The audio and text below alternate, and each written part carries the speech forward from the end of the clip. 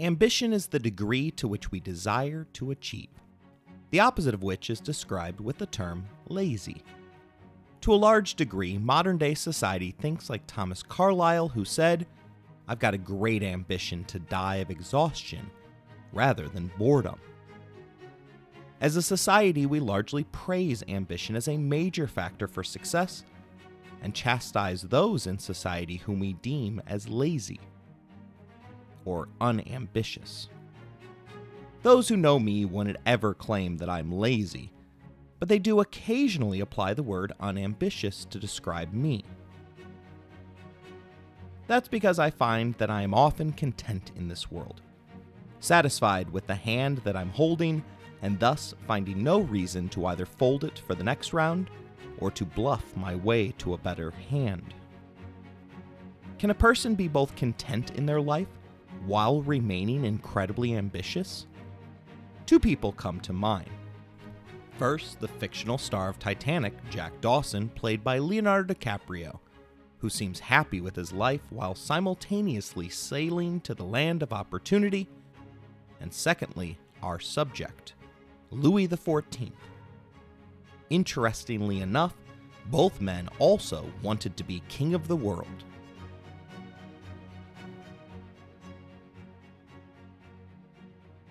You're listening to Empires, Anarchy, and Other Notable Moments, a podcast designed for deep dives that assist in the teaching of history. This episode is the fourth in a series of 5 regarding Louis XIV, the Sun King's foreign policy.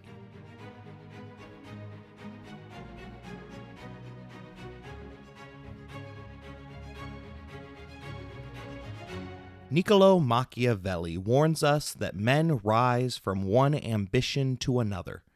First, they seek to secure themselves against attack, and then they attack others. When Louis took over France at the youthful age of 13, he was keenly aware of the dangers that his kingdom faced. After all, France wasn't too far removed from the 100 Years' War, which were almost entirely fought on their home soil. Nor was the nation so far distant to have forgotten the danger that Henry II and his son, Richard the Lionheart, had presented to the kingdom. While French bedtime stories surely told of the glories of Charlemagne, the king's private tutoring lessons would have reinforced the dangers to the French state. In the 17th century, it was the Austrians, with their disgusting inbred jaws, that were most often presented to the French as the boogeyman, looming as large as an iceberg on a collision course with a cruise ship. Cardinal Mazarin, Louis's chief advisor, who also wore the hats of his godfather as well as the man secretly dating the king's mother, wrote in 1646 about the need to expand France's outer boundaries in order to secure the nation from attack. He claimed that it was necessary to seize the Spanish-led Netherlands, Lorraine, and Alsace in order to form a defensive bulwark for the city of Paris. This desire for a buffer zone would continue through to the modern age, as Paris sits uncomfortably close to the borders of France's historic enemies without any natural defenses. Mazarin whispered to the king that weakness invites enemies. Despite the nudges, it was only after Mazarin passed away that Louis began to pursue an expansionist foreign policy. The justification for Louis's invasion of the Netherlands in 1667 was a claim that the rights to the land had devolved to him by rights of marriage to the Spanish Habsburgs Maria Theresa. Spain had never managed to fully pay off the Queen's extensive dowry. Rather than invalidating the marriage, it meant that Louis didn't need to abide by the renunciation of the rights to the throne portion of the marriage contract. The time was right for a preemptive strike. Sitting on the Spanish throne at the moment was Maria's genetically twisted 4-year-old half-brother, Charles the Bewitched.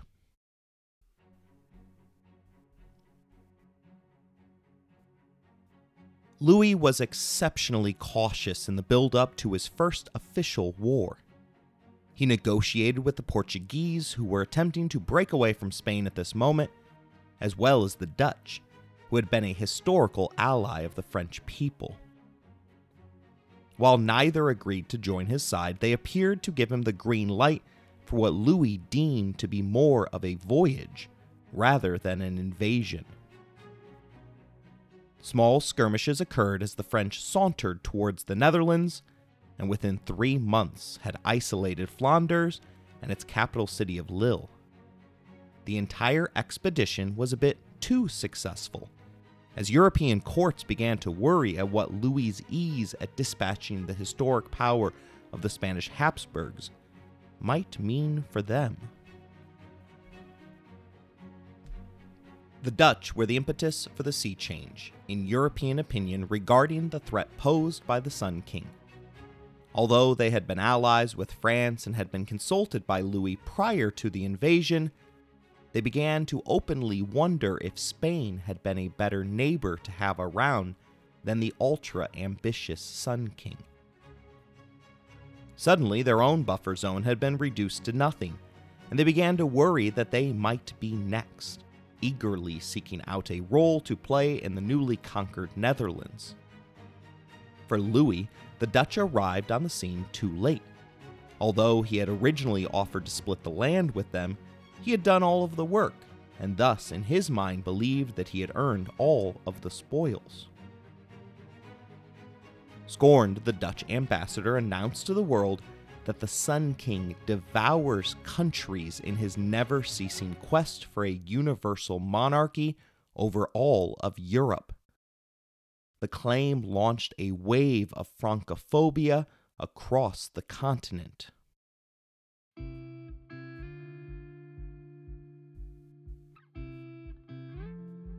In order to prevent a unified European monarch, the Dutch turned to England, whom they had literally just been waging war against. English monarch Charles II entered into negotiations with both sides, but ultimately settled on a deal with the Dutch to form the Triple Alliance with Sweden.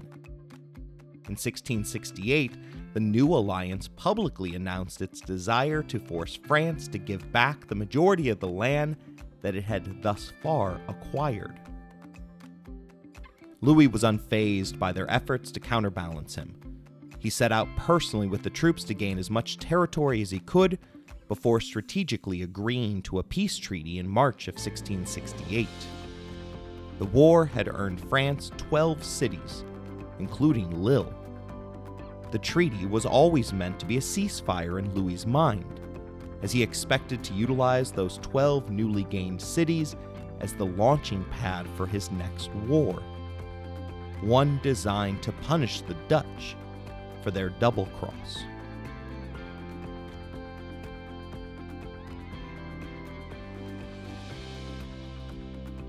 Shifting alliances make this particular era of European history quite confusing. For instance, the English entered into an alliance to rescue Spain's territories within the Netherlands from the French in 1668. Yet England, under Oliver Cromwell, had fought the Spanish for control of the commercial high seas in a brutal 6-year war, which had just ended the year prior in 67. During that conflict, England had momentarily been allied with France in order to seize Flanders. Now, a mere 1 year later, England had joined with the Dutch, whom they had also been previously at war with to defeat the French, who had taken the land from Spain, which 10 years earlier England had encouraged the French to take from Spain. England had additionally signed a French treaty alliance a decade earlier under Oliver Cromwell. That treaty allowed France to concentrate its military on land, totally comfortable with the fact that England would go on to dominate the seas. The alliance had been signed in 1657, with Cromwell dying in 1658. The Stuarts, upon being restored to the English throne, maintained the treaty obligations related to France. The two men, after all, were cousins, and Louis had paid for Charles' living expenses during his exile. The families were also tied together through marriage, as Louis's brother, affectionately known by the court as Monsieur, married Charles' sister. The marriage brought the two monarchs ever closer, despite the fact that Monsieur was as close to openly gay as one could be within the medieval world. His birth gender seemed to be in question from the beginning, with his mother referring to him as "my little girl," and the silliest woman who ever lived.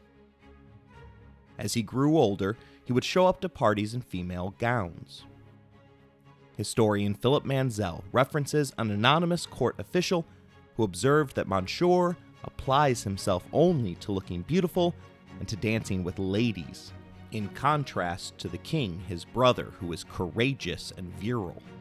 He is all the more effeminate and more like a woman than a man, as can be seen by his cheeks, which are red thanks to a certain artificial color, and for the most part filled with little black beauty spots. Mansell concludes that Louis's little brother reacted to the Sun King's displays of male vitality by exaggerating his own femininity all the more. Charles's sister found her place within the court, however, and became a beloved figure in the Sun King's court. She even produced children, but soon rumors formed that the king must have been the one who impregnated his sister-in-law. Charles's residency in France was a liberating experience for the young man, but the habits that he brought back with him shocked the traditional English court, resulting in him earning the moniker of the Merry Monarch. Debauchery was the de facto policy of his English court, with one man claiming at the time that the king and court were never in the world so bad as they are now for gaming, swearing, whoring, and drinking, and the most abominable vices that ever were in the world, so that all must come to naught. Samantha Contry notes that Charles's 25-year reign was marked by battles with Parliament, constant money worries, dubious alliances with his French cousins, a debauched court, not to mention the ever-present threats of bubonic plague, smallpox, and syphilis. His reign took in the Great Fire of London and a period known as the Little Ice Age, when temperatures plummeted across Europe. The constant pressures and distractions led him to sign in secret the Treaty of Dover with Louis XIV in June of 1670. The deal would once again flip England to France's side against the Dutch, who had annoyed the French for their own prior penchant with flipping. For the betrayal, Charles got what he needed more than anything else: a yearly pension of £230,000 and a promise that France would send him up to 6,000 troops if he ever faced a rebellion at home. In exchange, England agreed to send 60 warships and 4,000 troops to aid in the resumed Franco-Dutch War. As a cherry on top, Charles, the head of the Church of England, agreed to convert to Catholicism at some point in the future. The secret treaty managed to stay private for nearly 100 years.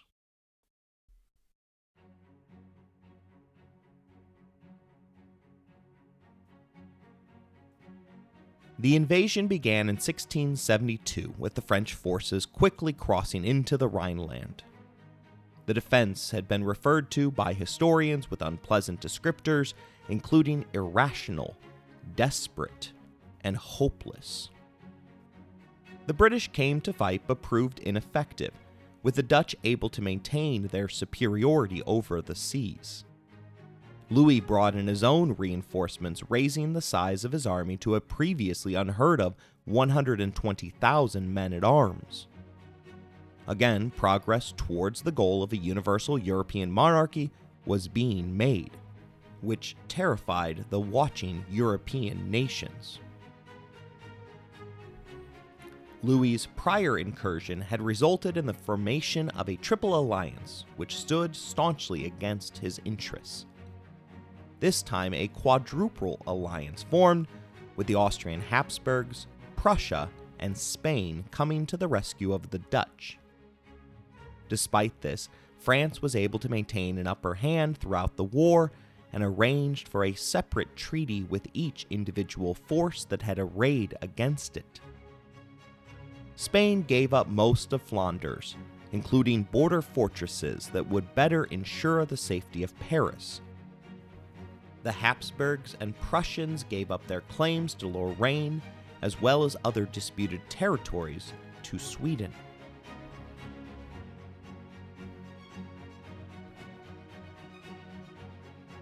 Flanders was already culturally French, but now Louis owned one of the richest and most densely populated provinces in Europe. The war had been good for Louis's morale. Manzel reminds us that on campaign the king changed his habits. He talked and gave money to soldiers, and every evening had 15 or 20 officers over for dinner. The king became thin and suntan, spending half an hour each day in front of the mirror arranging his mustache with wax. In his memoirs, Louis reveals his belief that a well-brought-up heart is difficult to content and can only be fully satisfied by glory, but also this sort of pleasure overwhelms it with happiness by making it believe that it alone was capable of the undertaking and worthy to succeed. The Sun King finishes his thought with the introspective line that glory is not a mistress which can be neglected.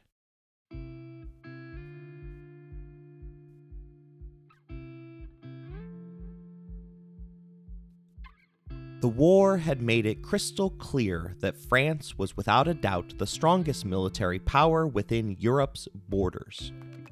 It also began the steady decline of the Dutch commercial empire and sparked lifelong rivalries between Dutch leader William III and Leopold I of Austria. The men opposed to Louis would never forgive the Sun King for the crimes against humanity that his troops committed during the conflict. Early in the war, Louis preferred sieges to actual battles, often either bombing or starving the enemy into submission. His reasoning wasn't because he cared about limiting his own force's casualty rates. Rather, he enjoyed the glory that came with being welcomed into a city which had finally agreed to open their gates and join him. The fake cheers from doomed people was enough to tickle the pleasure centers that Louis the Narcissist needed to keep going. Around 1672, however, Louis expanded his goals regarding the submission of cities to the subjugation of entire countries. He ordered his troops to unleash a reign of terror, with his generals burning entire villages. His own generals warned him against the violent acts, telling him afterwards that it was because of these war crimes that they had lost the domination of Europe in exchange for its hatred. In Zwammerdam and Bodegraven, 2,000 houses were burnt, with their residents remaining trapped inside. Austria denounced Louis as a monster of the apocalypse, an enemy of the human race, and deemed him as the new Attila. Despite the charges levied against him, the French-led onslaught continued, with more than 100 villagers being burnt while barricaded within a church in Arces. None of these actions were reported by the press at home, where Louis was dealing with unrest due to artificially high taxes which paid for his wars in the Low Countries. Rather than reducing the burden upon his people, the Sun King erected monuments throughout his lands in order to commemorate the glory that his actions had brought France. Manzel tells us that the king was presented to the French public as all-powerful, the head of an army that was perfectly disciplined. He was portrayed as the new Julius Caesar. Art soon appeared depicting Louis as a Roman Caesar, as well as Hercules on display with absolutely nothing but his club.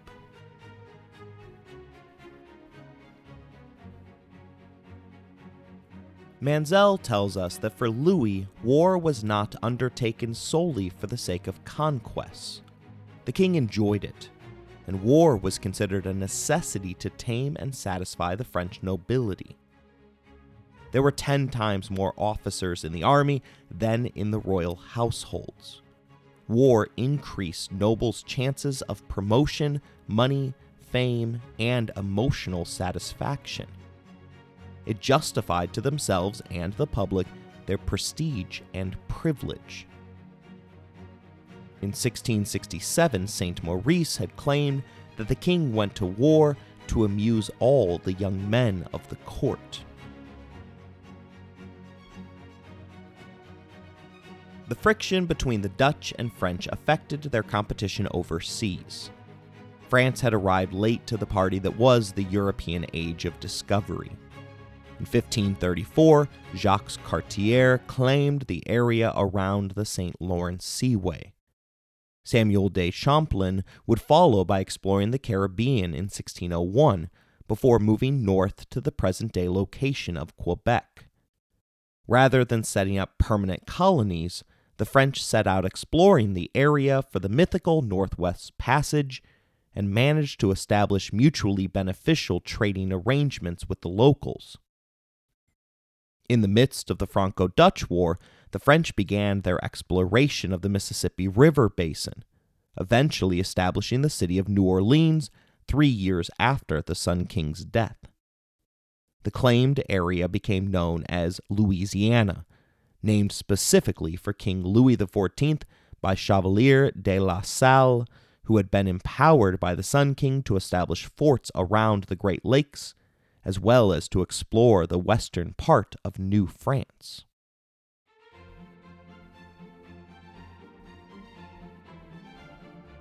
Their lack of a colonized empire hindered them in the great power continental competition that was ongoing.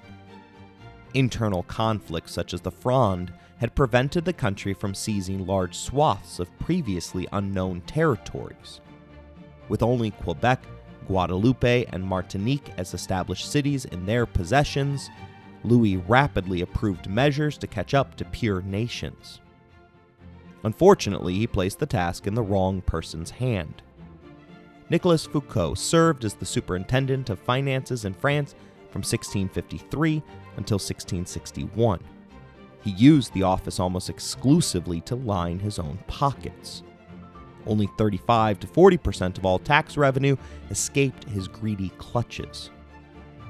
Prior to his rise within government, he had been a shareholder in the absurdly profitable East India Company, and thus understood how lucrative overseas markets could be. Rather than expanding France's influence in the New World, Foucault set up a hidden parallel state within the Sun King's orbit.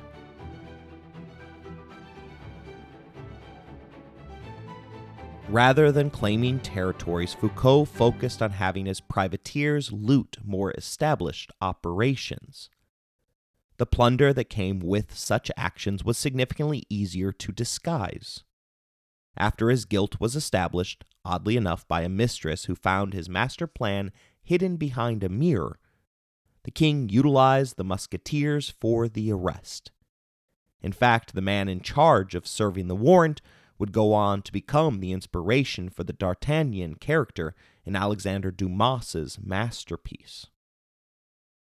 Interestingly enough, Foucault rotted away within the Bastille, nearby a man locked in an iron mask, who in turn became the inspiration for another famous character, played by Leonardo DiCaprio.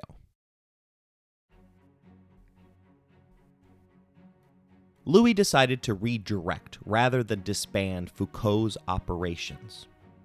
With their mission changed, the French privateers managed to claim a portion of Hispaniola, which they initially named Saint-Dominique.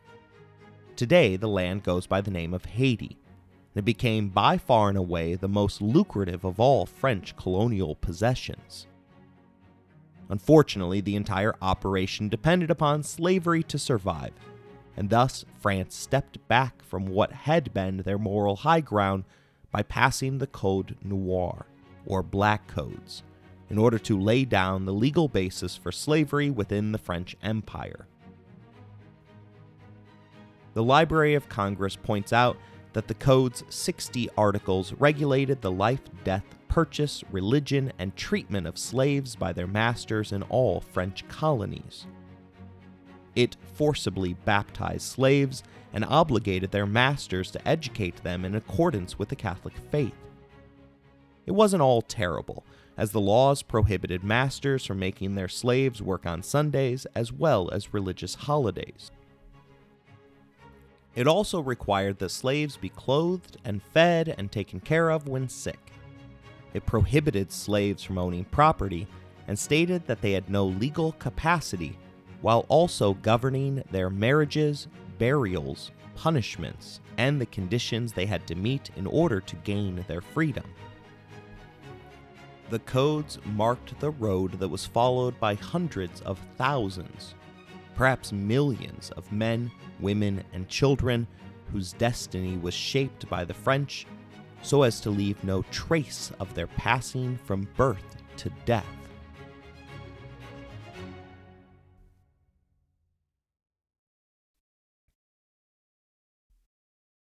The New World offered up new solutions to old problems. For instance, Louis could have expelled the French Huguenots to the New World, but he refused in an effort to ensure that their ideas wouldn't spread with them. Above all, he wished that New France would remain Catholic. At most, 10,000 Frenchmen crossed the Atlantic to begin a new life. For comparison's sake, at least 100,000 came from Spain, and another 350,000 from England. The lack of Frenchmen meant that Louisiana as a French colony wouldn't have survived without the peculiar institution of slavery. The French philosopher Voltaire wrote that the Black Code only serves to show that the legal scholars consulted by Louis XIV had no ideas regarding human rights. A large portion of the code was devoted to ensuring that the residents of Haiti, and subsequently all French lands, were properly raised Catholic. In addition to slaves, settlers, and lines of commerce, Louis exported Europe's religious wars to the New World. French lands were dominated by Catholics. The Dutch, who controlled what would become New York, were pure Calvinist Protestants, while the English set up a number of religiously diverse Protestant communities settled by groups which had originally fled from British religious persecution. Further expansion required a strong navy, something that Louis was never able to fully achieve. At this time, the French navy remained dependent upon prisoners to row their galleys, and in 1669, Louis set about modernizing his ships by raising the navy's budget from 300,000 livres per year to more than 10 million. 110 new warships were constructed, with the force peaking at 258 ships by the 1680s. Louis purchased the port city of Dunkirk for a rock-bottom price from his perpetually broke cousin, Charles II. That gave the French a commercial and military port in the north. Louis then poured money into the southern port city of Marseille, which remains today the second most populous city in all of France. Louis was a stickler on religion, but accepted Marseille's cosmopolitan nature in his never-ending search for revenue. Marseille became the key connection for trade with the Muslim Ottoman Empire. Manzel explains that the city began to attract Muslims, Armenians, and Jews from the Ottoman Empire. Armenians brought knowledge of the silk trade, and in 1672 founded the first café in France and a printing press. Workmen produced soap, fabrics, shoes, and hats for export, mainly to the Ottoman Empire and North Africa. Louis didn't begin the alliance between the French and Ottoman empires. That honor belongs to the 16th century ruler Francis I, who put aside his religious differences with Sultan Suleiman I in order to build the first non-ideological alliance between a Christian and Muslim state. The alliance would survive for nearly 250 years, and played a huge part in the Sun King's downfall, something that we will explore in our final episode. Versailles gave Louis XIV a connection for what appeared to be unlimited commercial expansion. It also became the transit point for the slaves that were then transited to the Americas or pressed into forced service on behalf of the French Navy. In addition to the Middle East, Louis entertained guests from as far away as Siam. Louis remarked to that civilization's ambassador that France was not a country, but a world where everything was possible. Its people were not humans, but angels. Louis ensured that religious iconography was ever present during these cultural encounters, as Louis sought the eventual conversion of these people to Catholicism, in addition to negotiating favorable trade relations. Tuesday became the official day for Louis to meet with foreign ambassadors. Regular appearances were made by ambassadors which hailed from Muscoi, the Ottoman Empire, Morocco, Algiers, Siam, Tunis, and Persia. French soft power emanated from the meetings as the dignitaries were shown the richest treats that France had to offer at Versailles.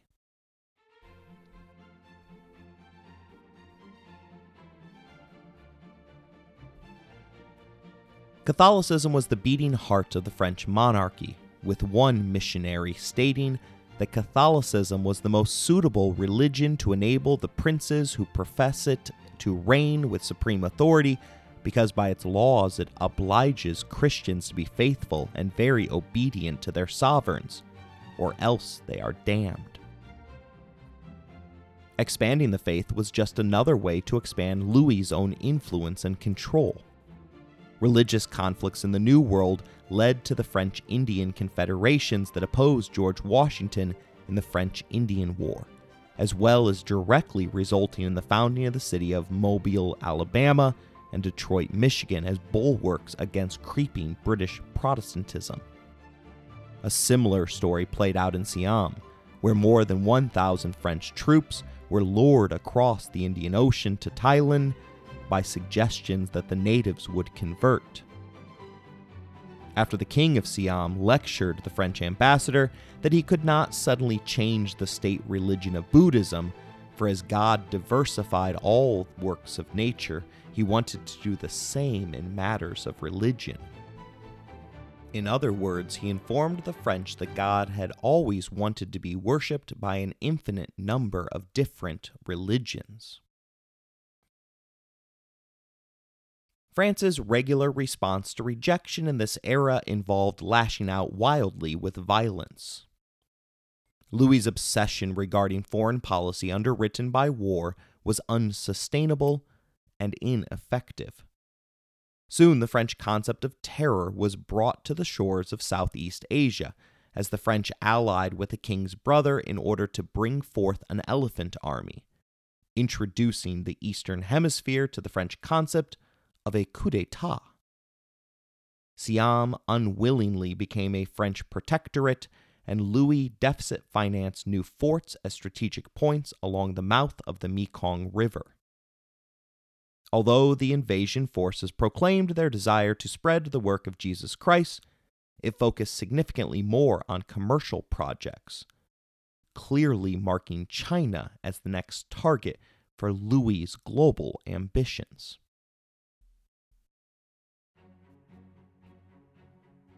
As was typically the case in war and love, it didn't take long for the Sun King to pounce.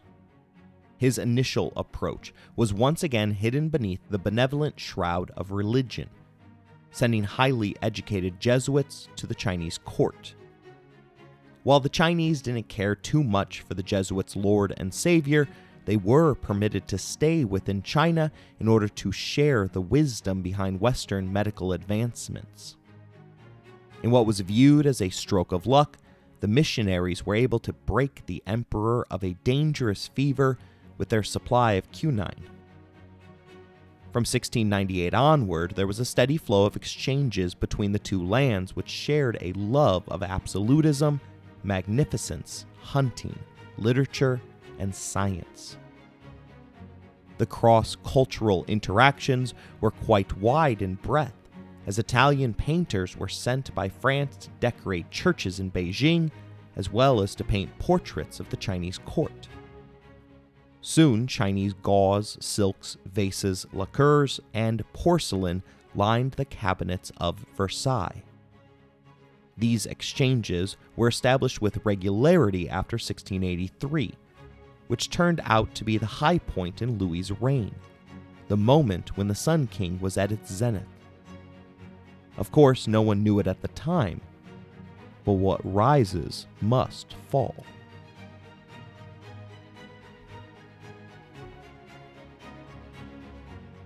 Our last episode on the Sun King will merge his foreign policy with his domestic policy to highlight the mistakes that he made in the latter stages of his reign.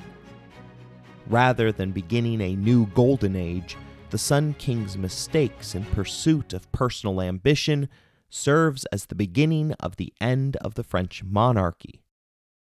For it is, as Buddha claimed, ambition is like love, impatient both of delays and rivals.